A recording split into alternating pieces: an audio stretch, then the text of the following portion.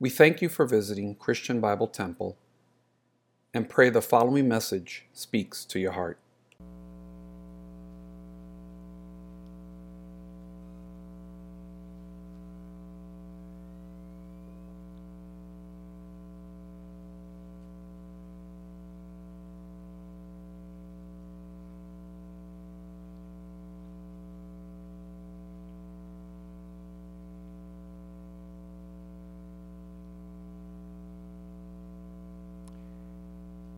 Last week, we covered the first part of the 6th chapter of the book of Hebrews. And we said that we are in the middle of a parenthesis here. We have an exhortation, an encouragement. We see God's faithfulness to His promises. We see the exhortation the writer is giving to these people, believers, Jewish believers, that had trusted in Jesus as their Messiah. And he exhorts them to press on to maturity. And we talked about the importance as believers to grow in grace and in the knowledge of our Lord and Savior Jesus Christ. Before we go on, has everybody received a copy of the outline for today? If you haven't, please raise your hands.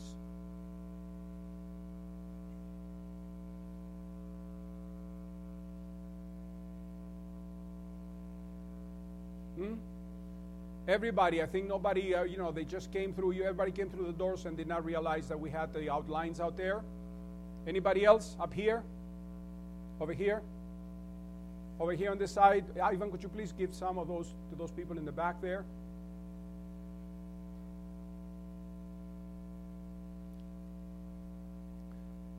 So we saw that the writer of the book is talking about pressing on to maturity, which is something that we all as believers must do.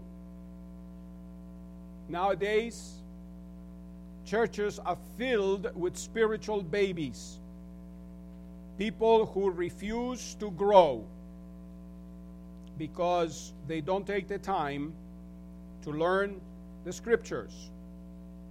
That's why I always encourage you to read the Scriptures, because through those, not only we get saved, but we also grow spiritually.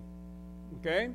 So after he gives them the exhortation to go on to maturity, now from verse 9 to verse 12, he encourages them to continue in their good works.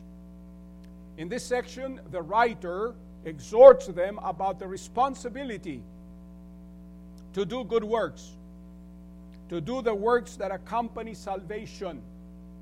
Once we're saved, there has to be some kind of fruit in our lives. Because if you don't have any fruit to show, then maybe you're never saved, or you are not living according to the will of God. The Lord said, I am the true vine, you are the branches. Every branch in me that bears fruit, I will cleanse that it may bear more fruit. And then he talks about most fruit, a lot of fruit. Okay? But every branch that does not bear any fruit, it's cut off and thrown away into the fire, because the wood of the vine, it's good for nothing except for bearing fruit. You cannot use that wood to make furniture. You cannot use that wood to do anything with it. Okay? So what good is it except to throw it and burn it in the fire?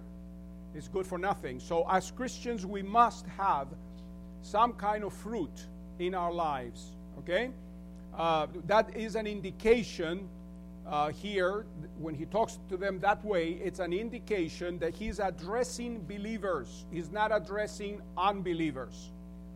Now first, he calls them beloved and tells them he's persuaded or confident of better things concerning them.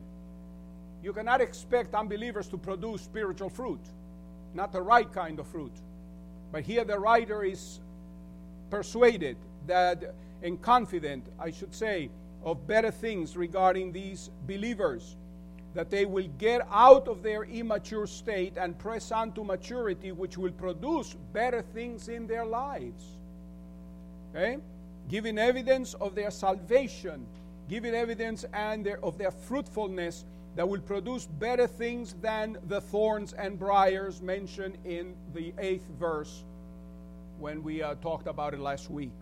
Though he spoke harshly to them, yet he has hope of better things for them. And a good teacher and preacher of the Word of God will sometimes have to speak harshly to somebody because he loves them, when that somebody is not living according to how God commands them to live. Okay? So if I ever talk to you harshly, don't get mad at me and wait for me in the corner to stone me to death. All right? We all must have humility to receive instruction, to receive correction. None of us was born knowing it all. If you were born knowing everything, you would not be here today. Okay? I've been ministering for 46 and a half years, and I'm still learning. Okay? I'm still learning. And may the Lord help me the day I think I have arrived. We never do in this life. So don't be discouraged. Keep on going ahead, moving on ahead. Okay? So we see here that the writer is talking harshly, sternly, firmly, but he has hope of better things for them. Now in verse 10, he encourages them further by mentioning further proof of their salvation, referring to their previous work of love, which work they continue to do to that point, and reminding them that God would never forget this labor of love. Remember, whatever you do for the Lord, God will always remember that. There's no such thing as a little work for God. Everything that we do for the Lord, no matter how small you might think it is, God will always remember that. Amen? Everybody cannot be a preacher or a teacher. And sometimes don't think, some people think that the preachers and the teachers of the Word of God, the missionaries, the pastors, are the ones that are going to receive the greatest rewards in heaven. Not necessarily. Okay? Sometimes a little old lady, in a church that cannot do much than pray because she's probably in a wheelchair and very weak because of age, but she can pray for everybody. Maybe she will receive an even greater reward than many of those who have their strength and they can do other things.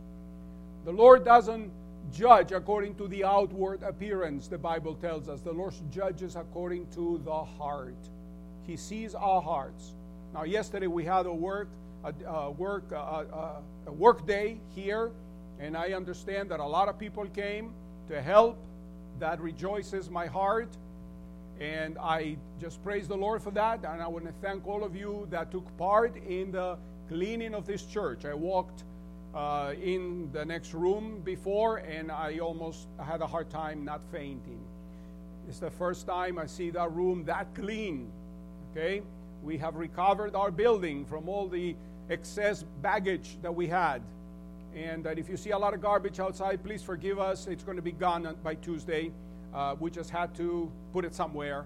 It's all that was clean from the inside and the outside of the church. People worked inside and outside, and I praise the Lord for that. Thank you for coming and giving us a hand. And you know what? That's part of the labor of love, because that's part of ministering to the saints. The ministering to the saints is not always just, spiritual things in the sense of, preaching, teaching, and so on. Sometimes it's physical labor, okay? Cooking and cleaning and doing other things. It is important. But here we see that the writer of the book is telling these believers that God would not forget their labor of love. God is not unjust to forget these things, which are their work and labor, and those things they have shown towards His name. I trust that everyone that came to work here yesterday did not come to get glory. I mean, how much glory can you get from cleaning a bathroom? Okay? But you felt good about it, didn't you, afterwards? Why? Because you did it for the Lord. If you did it for the Lord, you felt good about it afterwards. And don't think about, when I first got saved, my goodness, in the church where I got saved, we always had a project going on. We were always, one of the ministries was to move garbage from one room to the next. Because the pastor there used to collect junk. Anybody gave him something for free, he got it, even if we didn't need it. So we kept on moving things from one place to another.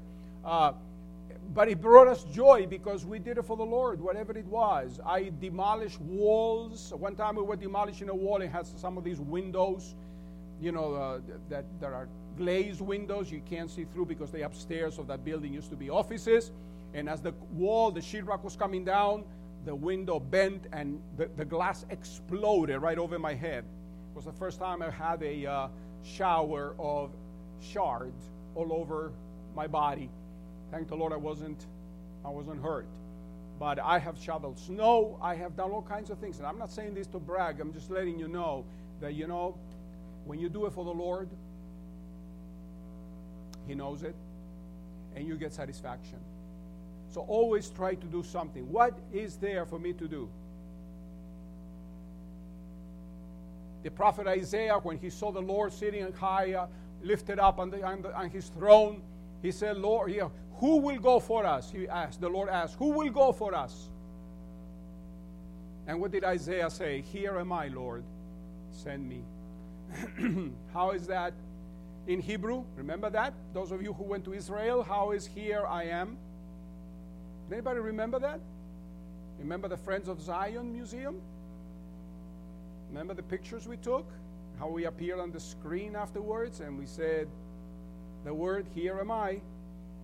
You don't remember? I think we need to go back to Israel for the second course. Remember the word hineni? Hineni in Hebrew means here I am. Here I stand with Israel in this case. But the prophet Isaiah said, hineni, Lord, here am I, send me. Send me. And that's what we all need to say. Send me, Lord. Use me. Help me to be an instrument of your grace. And we do all these things for His name. These believers, all that they did it for His glory and their ministry, both past and present. They were serving other saints, other believers. The writer's confidence, is based on their good works, which served as evidence that they were indeed saved.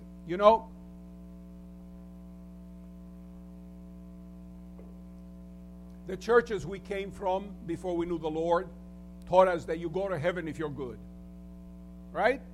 Do this, do that, blah, blah. And it's all empty talk because you're not going to go to heaven by saying 50, our fathers and 29 Ave Marias. Okay? That does nothing. If it does anything, it just tires God out. Imagine me telling you this morning, I'm standing here and I say to you, oh, good morning, Rosalina, how are you? Good morning, Rosalina, how are you? Good morning, Rosalina, how are you? Good morning, Rosalina, how are you? Good morning, Rosalina, how are you? Good morning. After 5 minutes, she's going to throw a shoe at me or something. Okay? And that's how God feels probably when He hears all these vain repetitions and they think they're going to be heard by their much blabbering. That's not a good work. Okay? But they think that through those good works, they're going to go to heaven. But then we get saved and we come to a Bible-believing church, and there's a lot of Bible-believing churches that unfortunately think that because now you're saved, you don't have to do any good works, because after all, you're saved by grace. Yes, you're saved by grace, and you're not saved by works, but you are saved unto good works. And that's in the Bible, Ephesians 2, 8, 9, and 10.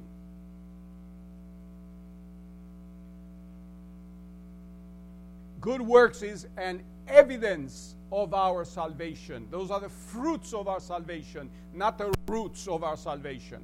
Amen? All right. So now every believer, though, does not bear the same amount of fruit or the same kind of fruit, but every believer bears some fruit,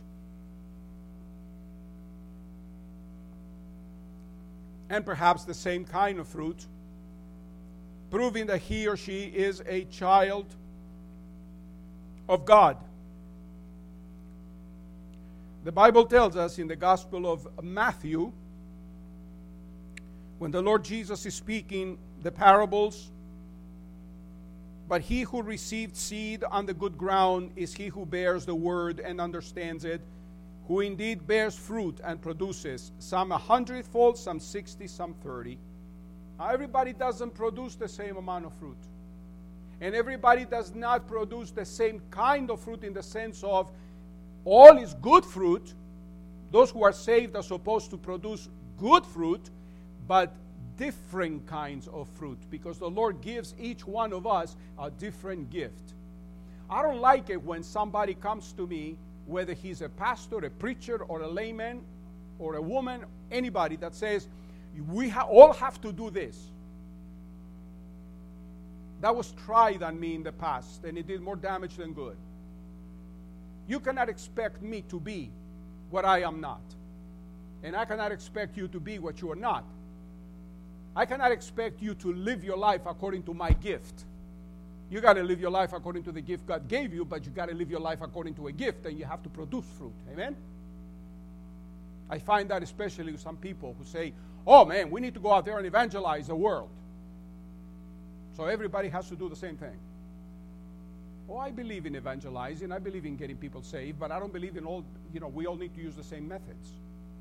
I'm not one of those who stand in the middle of the streets, with a loudspeaker, proclaim. That's not me. I'd rather talk to people on a one-to-one basis. Now, I'm not saying that shouldn't be done, but it should be done by somebody who has the gift. Just like I don't expect everybody to teach the way I do. There's no sin in one and there's no sin in the other. It's just that we're all different. I mean, look at you. If we had a mirror here today and everybody look at everybody, how is everybody? Different. My grandma, may she rest in peace, used to say to us, put your hand up like that. And we put our hand up like that. Look at your fingers. And we looked at our fingers. How are your fingers? Oh, different. So are your children. They're all different. That's why parents never compare kids. That's the worst damage you can do. Don't compare them one with the other. Everyone is the way they are. Amen? Now, I know that some of them need a little bit more straightening out than the others, but they're... You get the message, right? And that's how God deals with us. He knows that we are all different. He made us different. That's why cults, when I remember many years ago I was in Puerto Rico, oh my goodness. Puerto Rican is, if you forgive the expression, don't be offended, but Puerto Rico is infested with Pentecostal churches. And you know what the characteristic of a Pentecostal church is? That all of them who come out, especially women, come out and they all look the same. They have the same hairdo, the same length of skirt, the same color of clothes. It's a cult. I believe in individuality and variety. When I go to the supermarket, I see peaches and nectarines, and I see plums, and different kinds of plums too. Some of them are black, some of them are red, some of them are yellow. God is a God of creativity.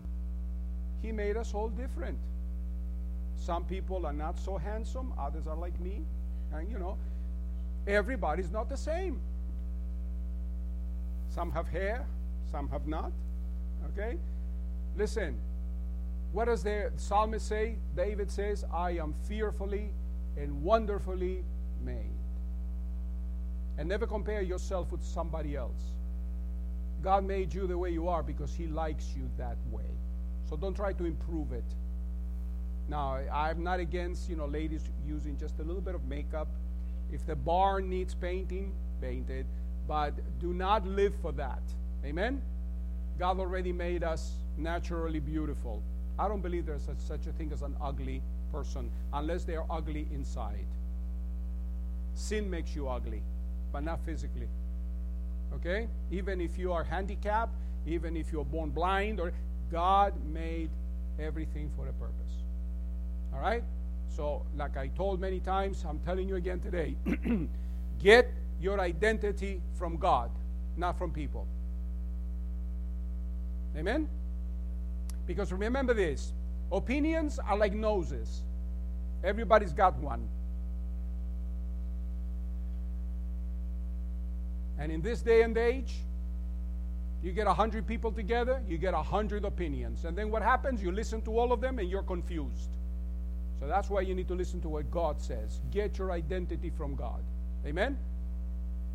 So, we see here that when we bear fruit, we prove that we are children of God. Also in Matthew, but this time in chapter 7, the Lord says, beware of false prophets who come to you in sheep's clothing, but inwardly they are ravenous wolves. You will know them by their what? You will know them by their fruits. You want to know somebody is true blue or not? Check their fruits. Check their fruits. Okay? Do men gather grapes from thorn bushes or figs from thistles? Even so, every good tree bears good fruit, and a bad tree bears bad fruit. A good tree cannot bear bad fruit, and nor a bad tree can bear good fruit. Every tree that does not bear good fruit is cut down and thrown into the fire. Therefore, by their fruits you will know them. Okay? And what kind of fruit will the believer produce? Open with me 1 second to the book of Galatians. I think we did this last week. We'll do it again today. Galatians chapter 5, and go to verse 22. The fruit the believer produces.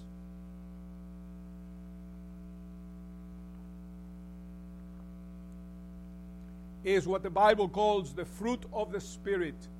Galatians 5:22. But the fruit of the Spirit is love. If you are a believer, you will show love. You will have love and show love. Love, I said, not lust. Remember, the love can always wait to give. Lust can never wait to get. It's the opposite. And people these days, of course, since day one, they confuse love with lust or lust with love. You know, it's not the same thing. Okay? The fruit of the Spirit is love. And what is love? Love is to give. God so loved the world that He gave His only begotten Son. And who did He give us? He gave us the most precious possession He has, His Son. How do you demonstrate your love towards your family, towards your neighbors, your friends, your co-workers, even your enemies? The Lord told us to love even our enemies. But that's not something that we do, forcing ourselves to do it. That's something the Lord put, because that's the fruit of the Spirit. I am a Greek. I was born in Greece. I'm the real McCoy. I was born in Greece. I was not imported or, I was born in Greece. And Greeks and Turks have been enemies for 500 years. As a matter of fact, my grandfather on my father's side was born in Turkey. He was born in Ankara. And he grew up in what today is called Istanbul. Back then it was called Constantinople. And during World War I, he walked out from Constantinople, from Istanbul to Thessalonica. And he walked at night so the Turks would not catch him, because he was born in Turkey. He had Turkish citizenship, but he was Greek. He was an Orthodox Christian. He was not a Muslim. And he walked at night so they would not see him. And he made it to Greece. It was a time of war. And Turkey was fighting with Germany against the Allies, and Greece was fighting on the side of the Allies. So he didn't want to go into the Turkish army and fight and kill Greeks. He came to Greece. And we grew up in the community in Argentina where I grew up. They all taught us how horrible the Turks were. And they were. Back then, the wars were going on. There was a lot of atrocities. And then I learned that atrocities were committed on both sides. But by then, I was already an adult. And I always had this fear about going to Turkey. Until one day in 2007, may the Lord rest her soul, Isaura Silva organized the trip, and we went to Turkey. And I was kind of up. My sister came with me, and we were both kind of, Turkey. Ugh.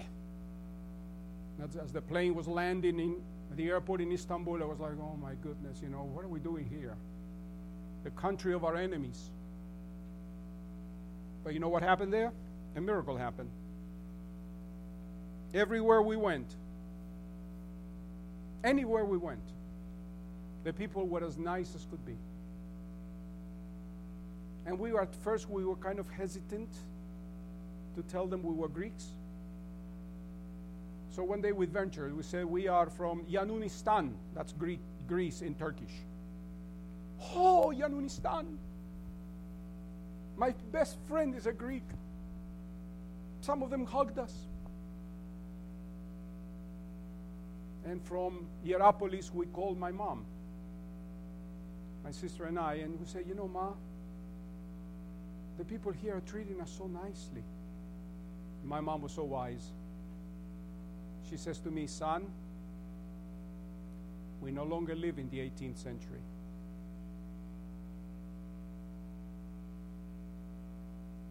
And I learned that people are people no matter where you go. You have good and bad. And you know what the Lord did in my heart?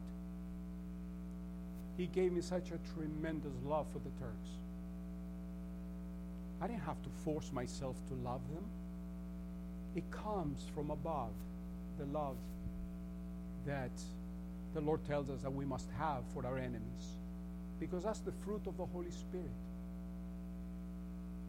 You see, in this society of ours, everybody's talking about racism and this and that, and we're not got to be one. Blah. That will never be achieved outside of Christ. Because it's only in the Lord Jesus Christ where all those differences are erased. The Apostle Paul says, in Christ, there's neither man nor woman. There's neither bond nor free. There's neither Greek nor Jew, nor barbarian, nor Scythian. The Scythians were the most cruel types of people. But we are all one in Christ. All this feminist movement, the women, they're frustrated. I'll tell you something, ladies. You find your dignity as a woman in the cross of the Lord Jesus Christ. Because the Lord Jesus Christ raised the woman up to a place of dignity. So when you trust Christ as your Savior, you are in a place of honor when you have Jesus in your heart. And you don't have to be striving to be equal with anybody, because God made you special. Amen? And you know what? Somebody said, oh, love is colorblind. No, he's not. I don't want to be blind.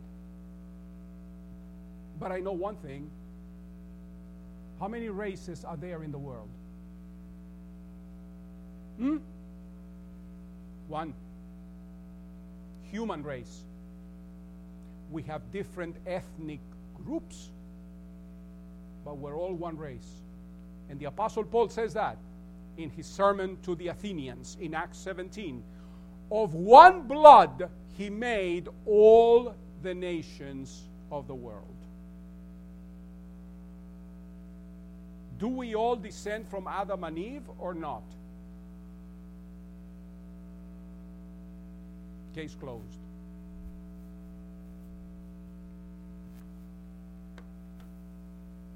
So, the fruit of the Spirit is love, joy, peace, long-suffering. That means you're long-winded, not in the sense that you talk, in the sense that you have a lot of patience. Okay? Kindness, goodness, faithfulness, gentleness, self-control. Against such, there is no law. And those who are Christ's have crucified the flesh with its passions and desires. If we live in the Spirit, let us also walk in the Spirit. Let us not become conceited, provoking one another, envying one another. He exhorts them not to rest on their past labors, but to press on further for more labors. Now in Hebrews 6:11, he reaffirms this exhortation. The exhortation towards progress. And we desire that each one of you show the same diligence to the full assurance of hope until the end.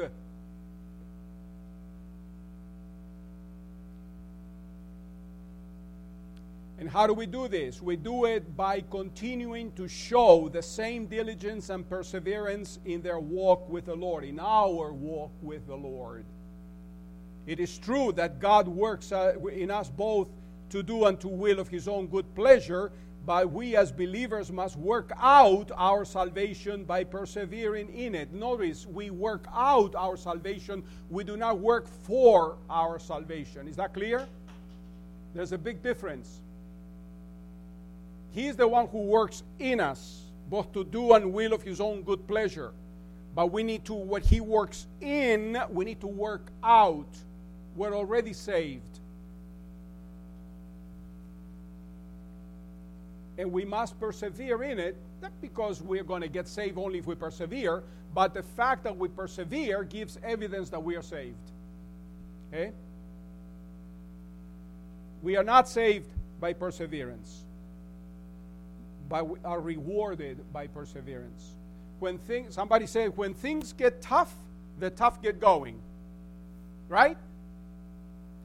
Sometimes we go through negative things in life. We go through trials. We go through tribulations. And when we're going through them, oh man, we think the world is coming to an end. But it is through those things that God gives us strength. I was talking to someone yesterday, and I said, listen, I quoted something from Oswald Chambers. If you have not read My Utmost for His Highest, I recommend you get it. And read it every day. Just one page. It's just vintages of every day. It's a devotional. That man spoke like an old man, like he was 100 years old, and he died at the age of 42. He said, God does not give you strength to overcome. Some of us wait. Give me strength, Lord, to overcome. It ain't happening. You say, then what? He gives us strength as we overcome. It's like the priests carrying the ark. What did the Lord tell Joshua? Tell the priests that carry the ark to step into the waters of the Jordan. And as soon as the waters of the Jordan, as soon as the priest's feet step into the waters of the Jordan, then the waters will open up. If the priests had not put their feet in the water, that's where the saying comes from. You got to get your feet wet. Right? If they had not stepped in the water, they would have still been there waiting. Because it is by faith the waters were open, but faith without works is dead. So as soon as they were carrying the ark, they stepped inside the waters of the Jordan River opened up, and they walked on dry land. So God gives us strength as we overcome. If you sit down there waiting to get strength to overcome, it'll never happen. You got to trust God and move forward. Amen?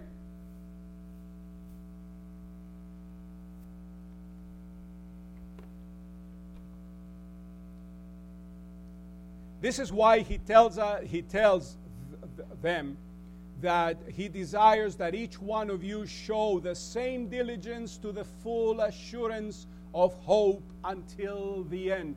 Be diligent in your walk with Jesus. Be diligent in your walk with the Lord. Perseverance produces hope, which in turn provides full assurance to the end that is still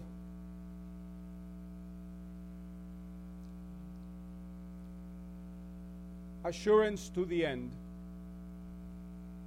Which end? It's until they reach maturity. Now, are we going to reach maturity in this life? I mean, total maturity? No. So you mean to tell me that then we need to keep moving forward? Yeah, we do. We do. Every day. Every day. Okay? Now, why is this? Okay, look at whereas in verse 11, he exhorts them to reach to maturity. Now in verse 12, he exhorts them not to become sluggish. Look what it says in verse 12. That you do not become sluggish, but imitate those who through faith and patience inherit the promises. The word sluggish here is the same as the word dull in chapter 5, verse 11. So in other words, don't become lazy. Don't become sluggish. Don't become dull of hearing. But press on to maturity through faith and patience. Some people think that God is there waiting for them with a towel over his arm, saying, what can I do for you? Not too long ago, somebody said to me, why didn't he stop this? I said, who do you think God is? A waiter waiting for you to wait on you? God gives us instructions in his words, in his word. You will not do this, you will not do that, you will do this, and you will do that. If you violate that, there are consequences. God is not going to step in and stop the consequences. Listen, if you decide to go up to the top of the Empire State Building and jump off, do you think God is going to stop gravity just to please you? Huh? Don't count on it. God never told you to go to the top of the Empire State Building and jump off. As a matter of fact, he said, thou shalt not kill. And that includes yourself.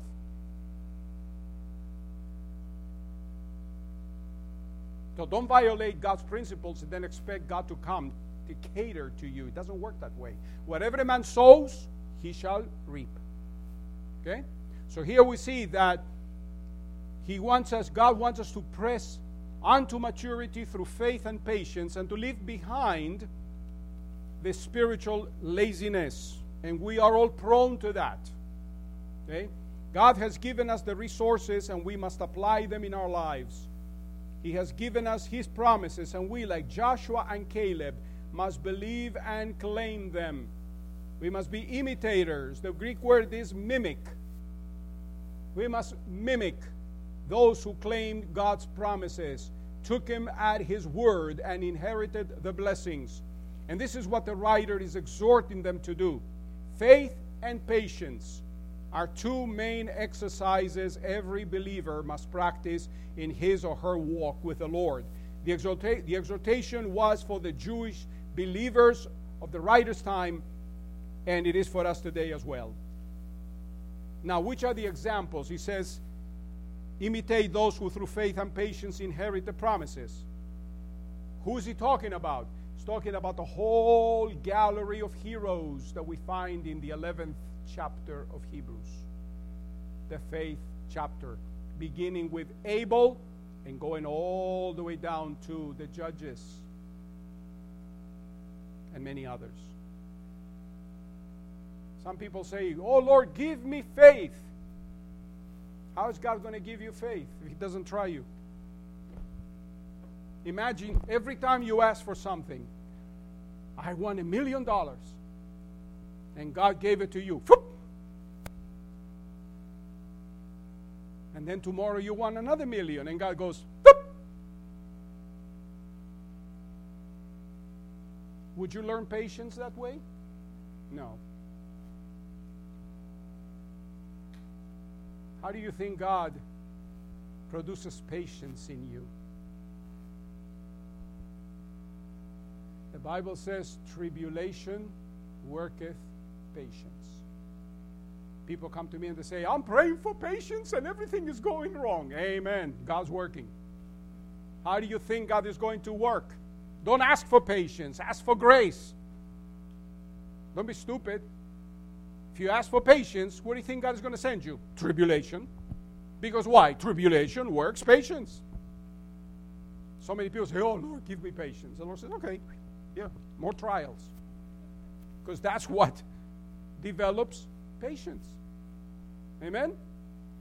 So don't think God abandoned you. No, God is working every day. It doesn't stop. And He won't stop. He who has begun the good work in you will perfect it until the day of Jesus Christ. Do you think He's going to leave you in the middle of the road there on the side? No. Because if He does that, where is the glory for Him? God, everything He does it for His glory. And always remember this. Life is God's gift to you. What you do with your life is your gift back to God. And I'm not singling out Satish here. It's the same for you and for you, everybody. Everybody. Okay? So that's why every day we get up, we need to thank the Lord for His goodness. Every day we get up, we need to be motivated to work out our salvation and to grow spiritually, mature, and do His will.